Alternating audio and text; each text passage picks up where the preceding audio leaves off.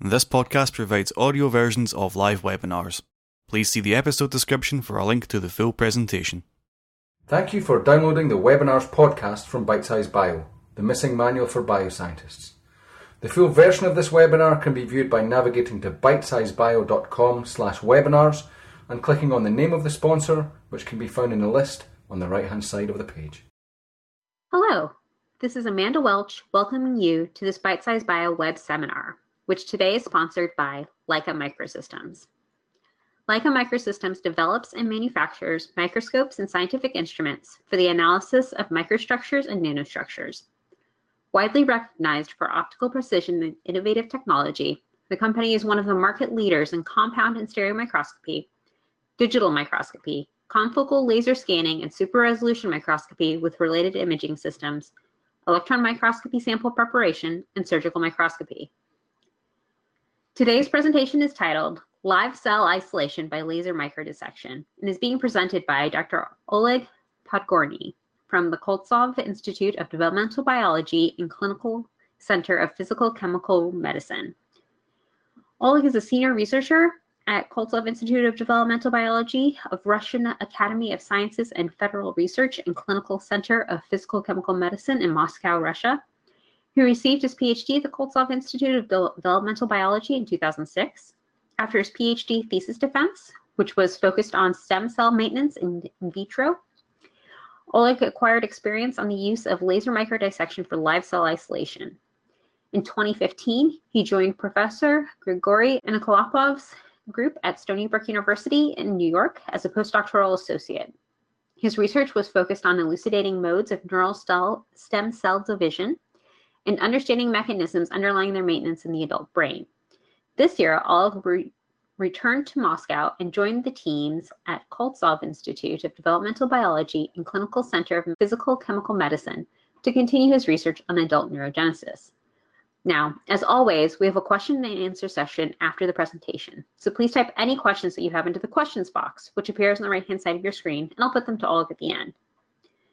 The recording of the webinar will be available at bitesizebio.com under our free skills webinar section in about 24 to 48 hours. So now, over to you, Oleg, for the presentation. Thank you, Amanda, for this invitation. Hello, everybody. Today, I would like to present my findings on the use of the Leica laser microdissection system for live cell applications. A laser microdissection method has been basically developed to resolve a problem of the tissue heterogeneity. Tissues and organs of multicellular organisms consist of multiple cell types that play various roles in the tissue and organ maintenance and their normal functioning.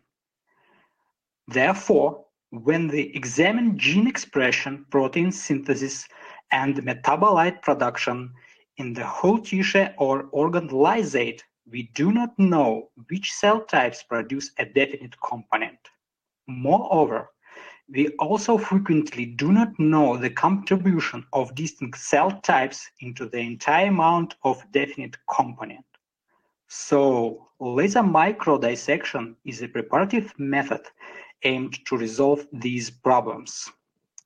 Using morphological criteria and molecular markers, we are able to identify specific cell types in tissue sections under microscope control and capture them into separate vials by laser microdissection. The isolated samples can undergo a variety of the downstream molecular examinations. Due to its features, laser microdissection has been found to be useful in the various fields of biomedical research, such as cancer research, developmental biology, neuroscience, cellular and molecular biology, forensic science, pathology, and clinical tests. 4 different laser microdissection platforms are available from Zeiss, Arcturus, Molecular Machines and Industries, and Leica. All these systems share the same method for dissection of the area of interest from the rest of tissue section, but they differ in methods for capturing dissected samples. The principles of laser microdissection by Zeiss, Arcturus, and MMI may be found on the respective producers' online resources.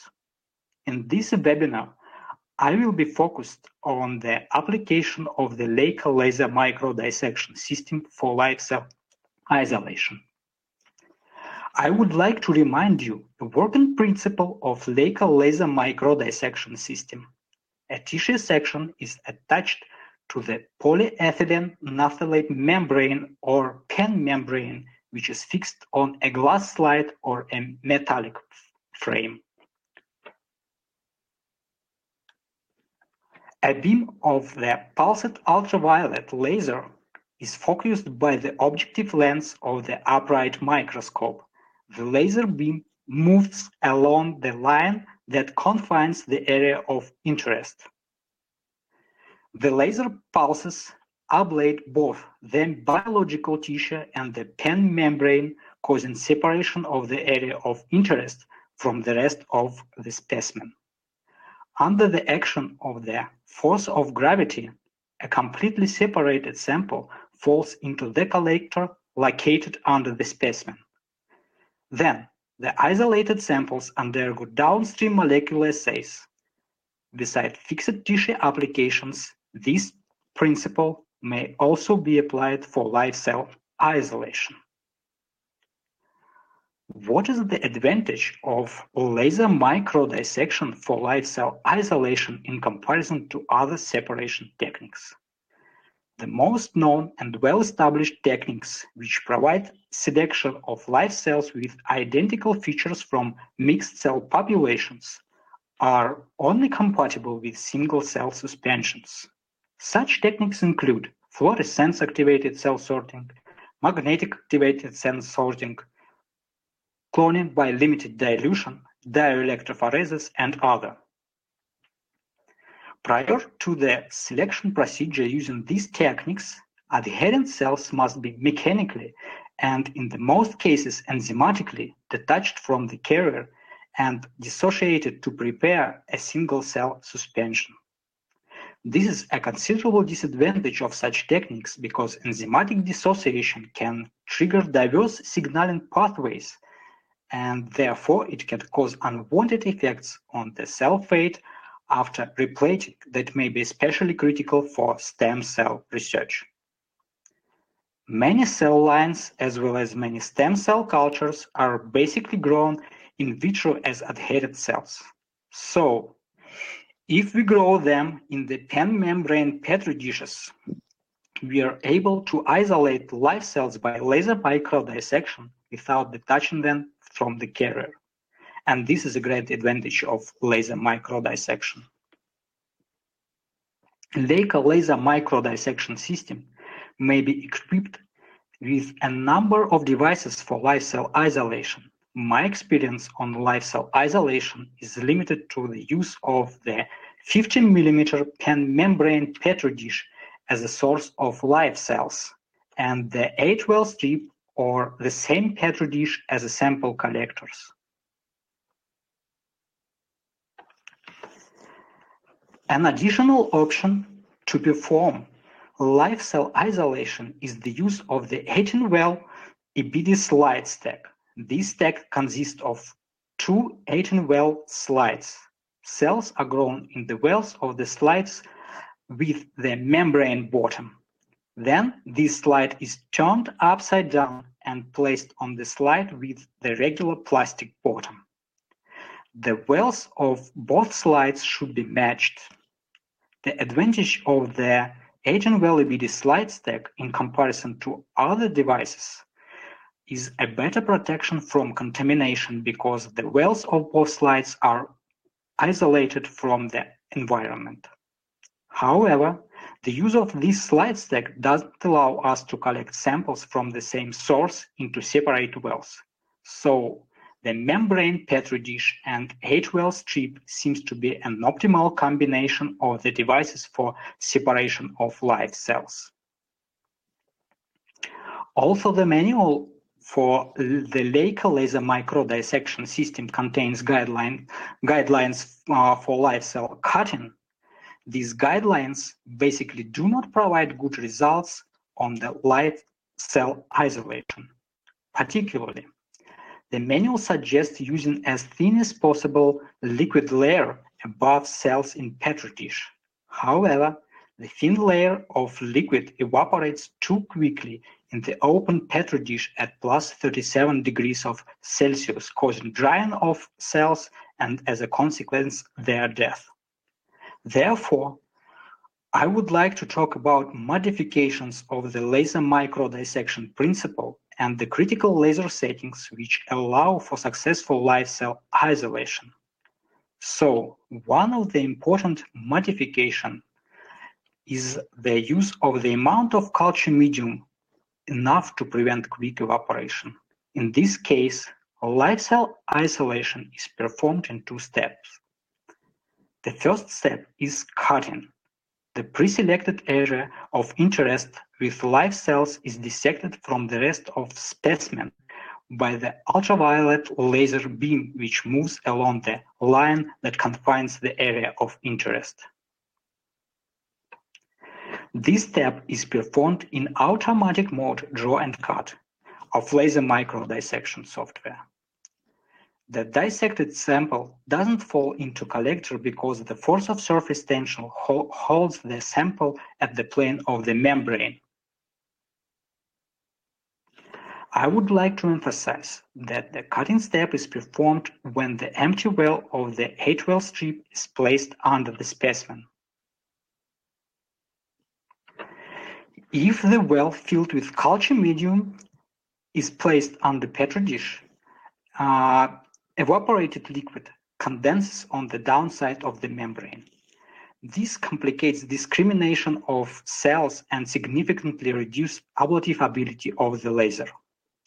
Leaving an empty well in the 8-well strip allows us to avoid this problem and prevents contamination of the microscope condenser by the membrane and cell fragments scattered by the ablation process. The next step is extraction of the dissected sample. Prior to extraction, the 8-well strip is shifted to place a well with culture medium on the Petri dish. Then, the laser pulse is applied at the rim of the dissected sample in the manual mode move and cut of the laser microdissection software by clicking left button of the computer mouse. This leads to the extraction of the dissected sample, which then freely falls into collector. The extracted sample is floating on the surface of culture medium. To collect the next area of interest, we need to shift the 8-well strip back to the empty well and repeat these two steps, and so on. When live cell isolation is completed, the 8-well strip is removed from the holder and droplets are added above the floating sample to submerge it into culture medium.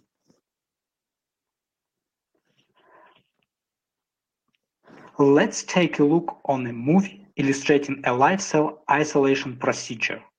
There is a hello cell monolayer grown on the membrane Petri dish. This cell monolayer is visualized by the phase contrast mode of the microscope.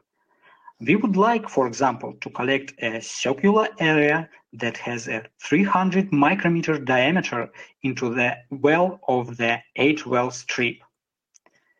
We switch to the bright field mode of the microscope and push Start Cut button in automatic mode draw and cut. The laser beam moves along the circular line and dissects the sample from the rest of the specimen. Once the cutting step is completed, laser settings are readjusted for the extraction step. Then, the manual mode move and cut is activated and the 8-well strip is shifted to place a well with culture medium on the Petri dish. We can see that the background has become slightly red. By adjusting the cursor at the rim of the dissected sample and clicking the left button of the computer mouse, we extract the sample into collector. Then we can check whether the sample has fallen in the well of the H-well strip by switching to the inspection mode. Now we can see the extracted sample floating on the surface of culture medium. There is a number of points crucial for successful live cell isolation by the Leica laser microdissection system. Let's discuss them one by one. The first step is the preparation of live cells for microdissection. Cells should be grown in at least 2 milliliters of culture medium in a membrane Petri dish. Each membrane Petri dish should be inserted into a larger plastic Petri dish to preserve the external side of the membrane from contamination. Prior to laser microdissection, culture medium should be entirely removed and a fixed volume of the same or fresh medium should be added. I always add 1 milliliter. This amount of culture medium provides duration of a cutting session for no longer than 40 minutes in the open Petri dish at plus 37 degrees of Celsius. Liquid in the open Petri dish is continuously evaporated. Therefore, to continue for an additional 40-minute cutting session, it is necessary to remove all liquid and refill Petri dish with 1 milliliter of fresh culture medium. This procedure may be repeated several times. Thus, live cell isolation from a single Petri dish may last for hours without noticeable decrease in the replating efficiency. We hope you're enjoying this episode of Listen In from Bite Size Bio. To access the visuals of this webinar, please see the episode description for a link to the full presentation. Now, let's discuss the laser settings for live cell isolation. All laser settings for the cutting step as well as for the extraction step should be determined for a fixed volume of culture medium in Petri dish. Once the laser settings have been determined for this fixed volume, they should be used for every consecutive cutting session. I determined all laser settings for 1 milliliter of culture medium. I found that 10x and 20x objectives are enough to perform live cell isolation. The use of 5x or 40x objectives doesn't provide any improvements for live cell isolation in comparison to 10x and 20x objectives. Therefore, I will be discussing the laser settings for 10x and 20x objectives only. The laser settings include power, aperture, speed, head current, pulse frequency, and offset. The head current setting is an additional level of laser power adjustment. The head current value adjusted to 100% works for the most applications. Therefore, I will discuss laser power adjustment only by the power setting. The offset setting controls a focus position of the laser beam along Z-axis and is used to compensate chromatic aberrations of lenses. We use visible light to adjust focus on the specimen, but the laser line belongs to the ultraviolet A range of the electromagnetic spectrum. Due to chromatic aberrations, a lens focuses the laser beam at the plane distinct from the specimen. This concern is especially crucial for live cell isolation because of a thick liquid layer above the cells. This layer serves as an additional optical component and enhances chromatic aberrations. Precise focusing is critical for the ablation process. The offset setting attenuates this concern, and its optimal value should be empirically determined for each objective combined with the membrane Petri dish filled with the fixed volume of culture medium. The aperture setting control an opening through which the ultraviolet laser beam travels. This opening determines a cone angle of the bundle of rays that come to the focus and elongation of a focal spot in z-axis. The use of low aperture provides the elongated focal spot of the laser beam along z-axis. This attenuates inaccuracy in laser beam focusing caused by continuous change in thickness of the liquid layer. The speed setting determines velocity of the laser beam movement along the line that confines the area of interest. The pulse frequency setting determines a pulse repetition rate of the laser and varies from 10 Hz to 5000 Hz. The speed and pulse frequency settings should be kept at low values. High values of these settings have been found to evoke intense bubbling. The bubbling scatters the laser beam, causing appearance of undissected spaces along the cutting line. This reduces cutting efficiency. To determine an optimal value of the power setting, it is necessary to reduce this setting gradually until cutting fails. The least value of the power setting when cutting is still possible should be optimal for laser microdissection of live cells. I would like to emphasize that the optimal laser settings should be determined empirically for individual laser microdissection instruments. The values of the laser settings that are shown in my presentation may be used as references for the fixed volume of 1 milliliter.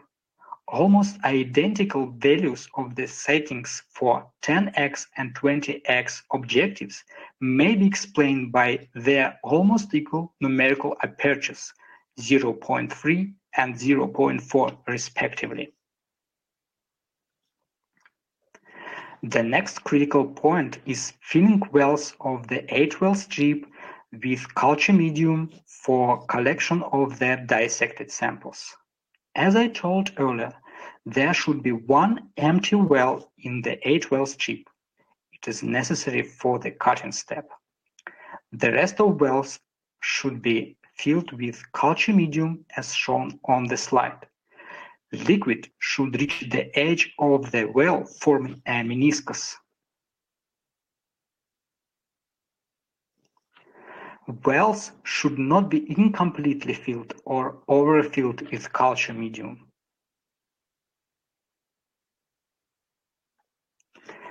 To fill wells properly, it is necessary to add approximately 350 microliters of culture medium.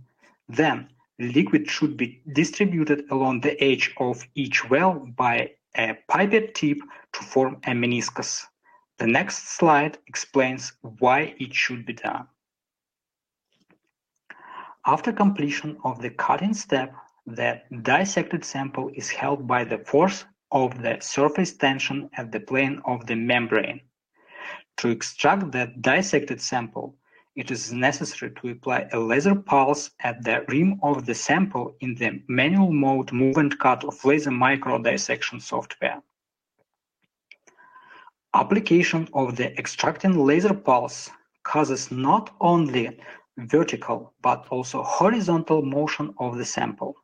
This horizontal motion occurs in the opposite direction to the side of the extracting laser pulse application. By other words, if the laser pulse is applied to the upper part of the sample as shown in this slide, its horizontal motion always occurs downward.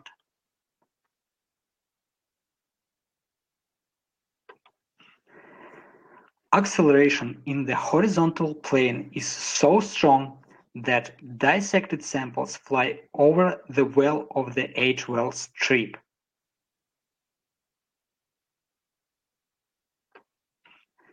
To overcome this concern, it is necessary to readjust a well position relatively to the center of the field of view. Usually, the center of the well coincides with the center of the field of view. So, if an extracting pulse is usually applied to the upper part of the dissected sample, the center of the well should be slightly shifted downward.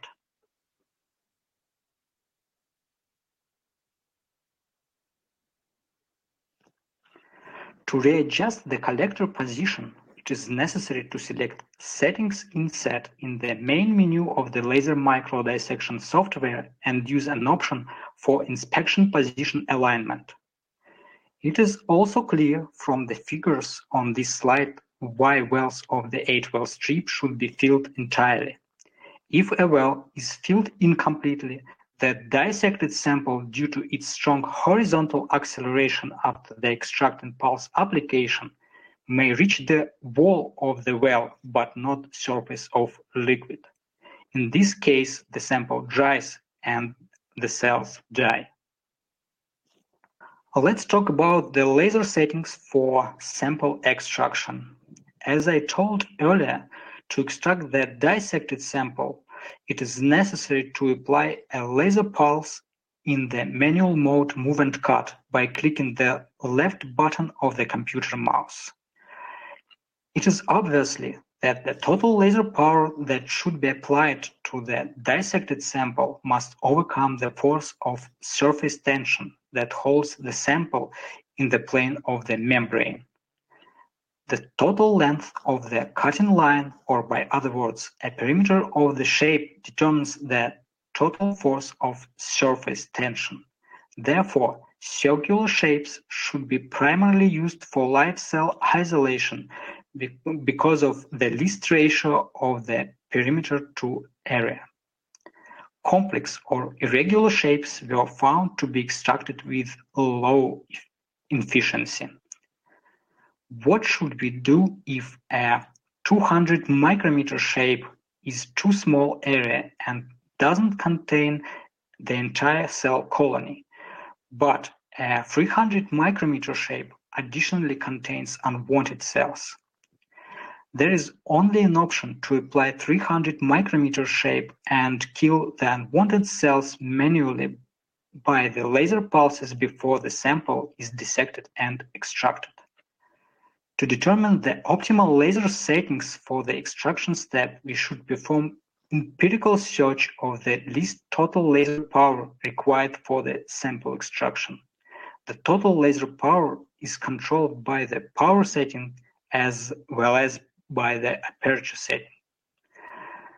The aperture setting controls an opening through which the ultraviolet laser beam travels. Therefore, enlarging the aperture causes increasing the amount of the ultraviolet light that travels to the specimen. Changing both settings, their optimal combinations should be determined empirically for circle-shaped samples with different diameters, and these optimal combinations may be used for future experiments. The optimal power and aperture combinations determined for 10x and 20x objectives are shown on this slide. For each sample size in this table, any reduce of either power or aperture setting causes failure of the sample extraction. Importantly, pulse frequency is always adjusted to 10 Hz. Higher frequencies increase probability to apply more than one laser pulse in the manual mode. The power and aperture combinations presented here provide almost 100% extraction efficiency. This means that almost all samples reach collector. There is one exclusion. 700 micrometer samples are extracted with approximately 20% efficiency at the highest values of the power and aperture settings. 800 micrometer samples were never extracted with any laser settings. This means that the circular shape with a 700 micrometer diameter is an upper size limit for the live samples which may be isolated by the Leica laser microdissection system. After extraction, the samples float on the surface of culture medium. To submerge them into culture medium, the 8-well strip is placed in a stereo microscope with the upper light source. Under control of the stereo microscope, a 50 microliter sample of culture medium is taken by a regular automatic pipette. Then droplets are added above the floating sample to submerge it into culture medium. In the next experiment, I would like to answer the question regarding replating efficiency after live cell laser microdissection. To this end, HeLa cells were grown on the membrane petri dishes until formation of confluent monolayers. Then, the circle-shaped samples of various diameters ranged from 50 to 600 micrometers were isolated into individual wells of the 8-well strips. For each size, 100 samples were isolated in 5 independent experimental repeats. Then, growth of new cell colonies was examined over the next 5 days. It has been found that the 50 micrometer samples never produce new cell colonies. This figure demonstrates growth of new cell colonies from 100, 200, 300, and 600 micrometer samples during 2 consecutive days. It is clearly seen that cells expand outside the dissected samples. Quantitative analysis revealed that all samples with diameter 200 micrometers and more produced new cell colonies. Only 55% of 100 micrometer samples formed new cell colonies, and none of 50 micrometer samples exhibited regrowth. To elucidate what happens with live cells after the laser microdissection procedure, cell viability was examined. To this end, a confluent HeLa cell monolayer in the membrane petri dish was stained with prapidium iodide to visualize dead cells. Then, the areas without dead cells were selected, and the circle-shaped samples with various diameters were isolated. In this case, all cells on the sample were alive before the laser microdissection procedure. Immediately after laser microdissection procedure, the dissected samples were stained simultaneously with SYBR green and prapidium iodide to reveal live cells in green and then dead cells in red. These images demonstrate distributions of live and dead cells within the samples with different diameters. It is clearly seen that the laser kills all cells adjacent to the edge of the samples. The area of dead cells extends at the site of the extracting pulse application.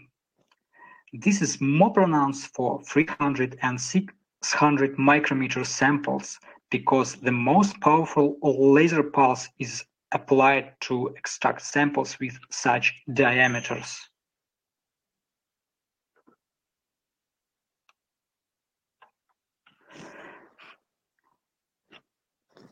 Approximately 50% of the 100 micrometer samples contain none of live cells. Apparently, this observation explains the above-mentioned results of the replating efficiency for 100 micrometer samples.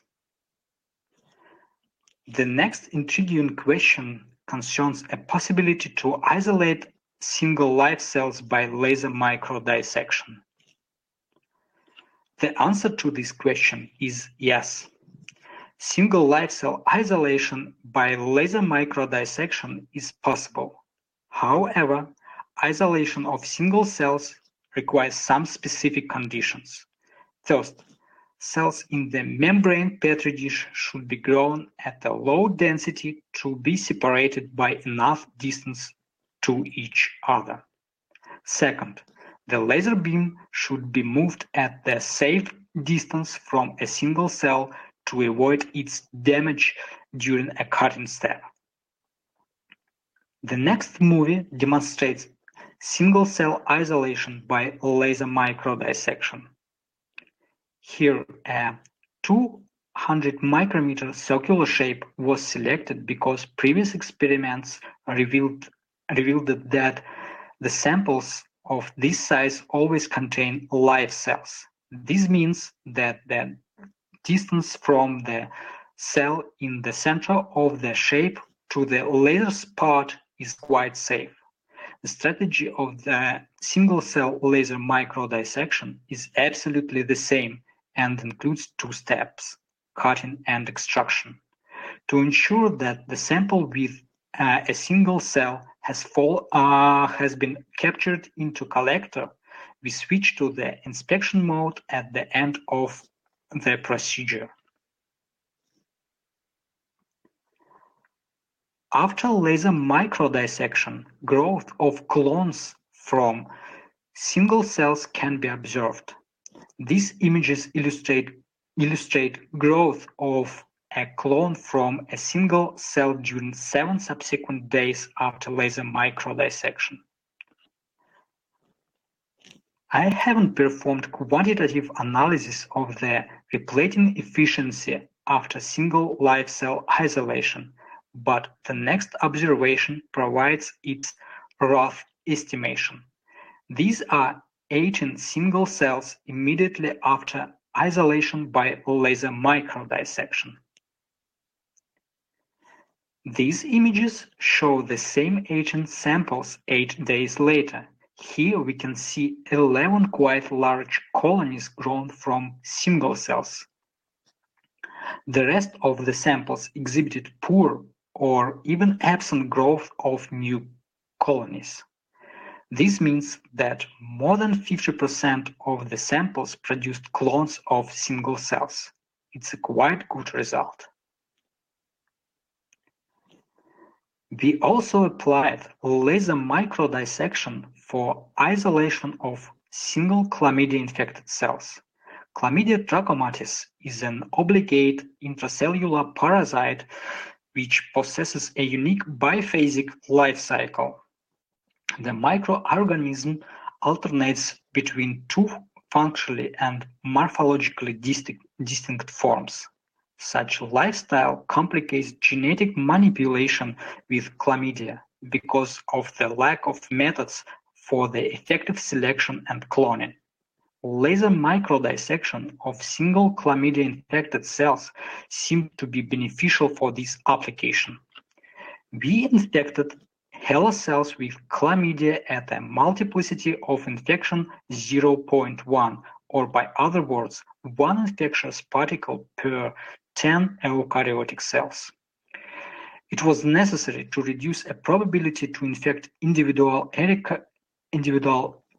eukaryotic cells with more than 1 infectious particle.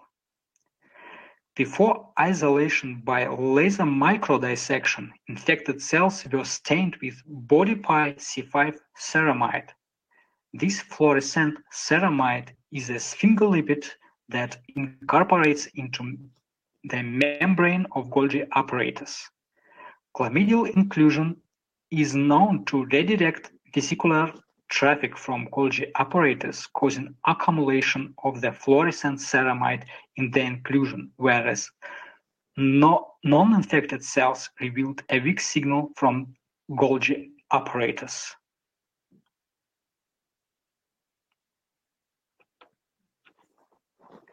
The laser microdissection procedure is absolutely the same as for the single live cell isolation. The first step is cutting off a single infected cell. Then we shift the 8-well strip and extract the dissected sample into the well with culture medium and a preliminary grown HeLa cell monolayer.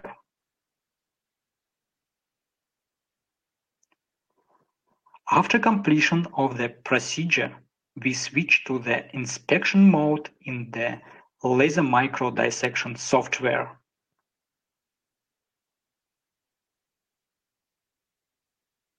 To ensure that the infected cell has been captured, we activate the fluorescent mode of the microscope. Now we can see bright fluorescent signal from the chlamydial inclusion. When the dissected sample was submerged into culture medium, it reached a bottom of the well with the preliminary grown HeLa cell monolayer. The chlamydial inclusion maturates, causing cell lysis and release of infectious particles. These particles initiate new round of chlamydial infection in the preliminary grown HeLa cell monolayer.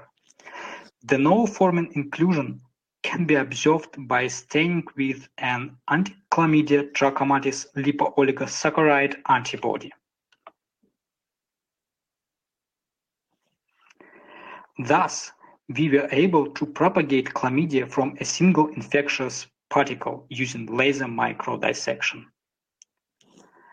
Let's summarize everything regarding live cell laser microdissection. As you could see, live cells may be captured by laser microdissection and replated to produce new cell colonies. Single cell cloning is also possible. However, it's too slow in comparison to well-known single cell isolation techniques like fluorescence activated cell sorting. Laser microdissection of individual cell colonies without their detachment from the carrier seems to be the most beneficial application of this technique and has a great potential to be used in stem cell research. This technique is quite flexible, allowing for collection of samples into individual wells or a single petri dish. However, complex or irregular shapes should be avoided, and the optimal size of circle-shaped samples that can be collected ranges from 100 to 600 micrometers. So, today I presented all specific technical details that allow you to isolate live cells by Leica laser microdissection system. Thank you very much for your attention, and I will be glad to answer your questions. Thanks, Oleg. That was an excellent presentation. We have a few questions from the audience. If anyone else has a question, please feel free to post it in the questions box that appears on the right of your screen. So our first question is about, have you experienced contamination working with an open petri dish and an open 8-well strip within a non-sterile environment? Of course, there is a high risk of contamination when we work with an open petri dish and an open 8-well strip. So to avoid contamination, we always clean the climatic chamber and the microscope stage with 70% ethanol before the laser microdissection procedure. Moreover, we also remove the metallic sheet that separates specimen area and collector area and apply to both sides of this sheet 70% ethanol. All manipulations with 8-well strips, I mean feeding with culture medium and insertion into the holder, all these manipulations were performed in a biosafety cabinet, and Okay. the holder with strips and petri dish are placed into uh, into sterile container, and the container is transferred to the climatic chamber where we perform a laser microdissection. After completion of the procedure, we return the holder with 8-well strips into the sterile container, and this container is transferred back to the biosafety cabinet, and other procedures are performed in biosafety cabinet. Following these procedures, the procedures of this type, so we actually have never experienced contamination, even if we work with culture medium without addition of antibiotics. Okay. So, as an additional option, we can use the 18-well slide stack, which I was talking about earlier. Oh, okay, cool. Yes, thank you. And then we have another question about, is it possible to perform automatic identification and isolation of live cells using the Leica LMD system? So actually, I do not have an experience to use auto vision control module of the laser microdissection software for live cell application. But I think that it is possible to identify cells of interest using this module when these cells are fluorescently labeled. For example, if you work with a transgenic cell line that expresses a fluorescent protein, or if you are able to mark your cells with a fluorescent vital dye or fluorescent antibody against surface antigen, so you can try to use auto vision control module to identify these cells and their XY and remember their XY positions. Okay. However, the shapes generated automatically by this module are not suitable for live cell isolation because the cut line will be too close to live cells, and the laser beam may destroy the cells. Therefore, I think that after identification of the cells of interest, you need to select individual object recognized by the software and performed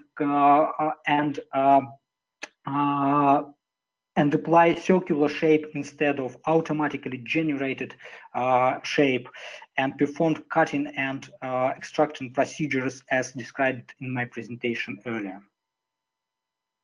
That Amanda? makes sense. Yes, I said that makes sense. So we have a question from Rhonda, and they're asking, how do we know how much to shift the wells to catch the sample? Is it trial and error, or do you have a rule of thumb, something like that? So you mean that for the shift of wells for extraction step? So usually I shift reaching the rim of the well. You can see it when you capture the image from the microscope. If you see the rim of the well, I think that it's enough to for shift of the well for capturing. I think it's enough. You may also see on my slides that on the upper side of the image there is some optical effects of the age of the well. So I think you may estimate this. Okay, and then we have some we have a word in from the LMDPM and from Falk. And they say the distance of the cutting line can be changed in the ADC, which is nowadays the Auto Detection Module, or ADM, just so everybody knows. And then we have a question from Rashod.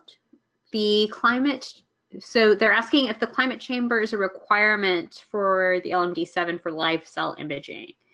They added on to that. So does that mean every time we do a dissection, we need to open the lid of the Petri dish? So yes, I think that the climate chamber is required for live cell isolation, because the isolation lasts too long, maybe for hours, and it's not suitable to keep the cells at outside. So right. I think that climatic chamber, on one hand, provide you an optimal temperature, and on another hand, the climatic chamber protect the area from the contamination. So, Manta? Well, that looks like, just checking the questions. So that looks like that was the last question that we had. So that brings us to the end of the webinar. So thank you again, Oleg, for a very illuminating presentation and a great discussion. And thanks also to our sponsor, Leica Microsystems. And finally, thanks to you, the audience, for taking the time to attend and listen in. If you've enjoyed the seminar and would like to view the video recording of the session, please visit the webinars page on bitesizebio.com. It should be available within the next 24 to 48 hours. There you can see the other webinars we have lined up for you on Bitesize Bio. So until next time, good luck in your research, and goodbye from all of us at Leica Microsystems and Bitesize Bio. Thank you for listening. We hope you enjoyed the webinar. To view the full video version of this and all of our other webinars, please visit bitesizebio.com/webinars. Finding the right mentor can make all the difference in your research journey. But what if you don't have one? Look no further than Mentors at Your Benchside, the podcast that offers curated advice from experienced researchers on lab skills, techniques, and career progression. With short, easy-to-access episodes, you can get the help you need to succeed in the lab.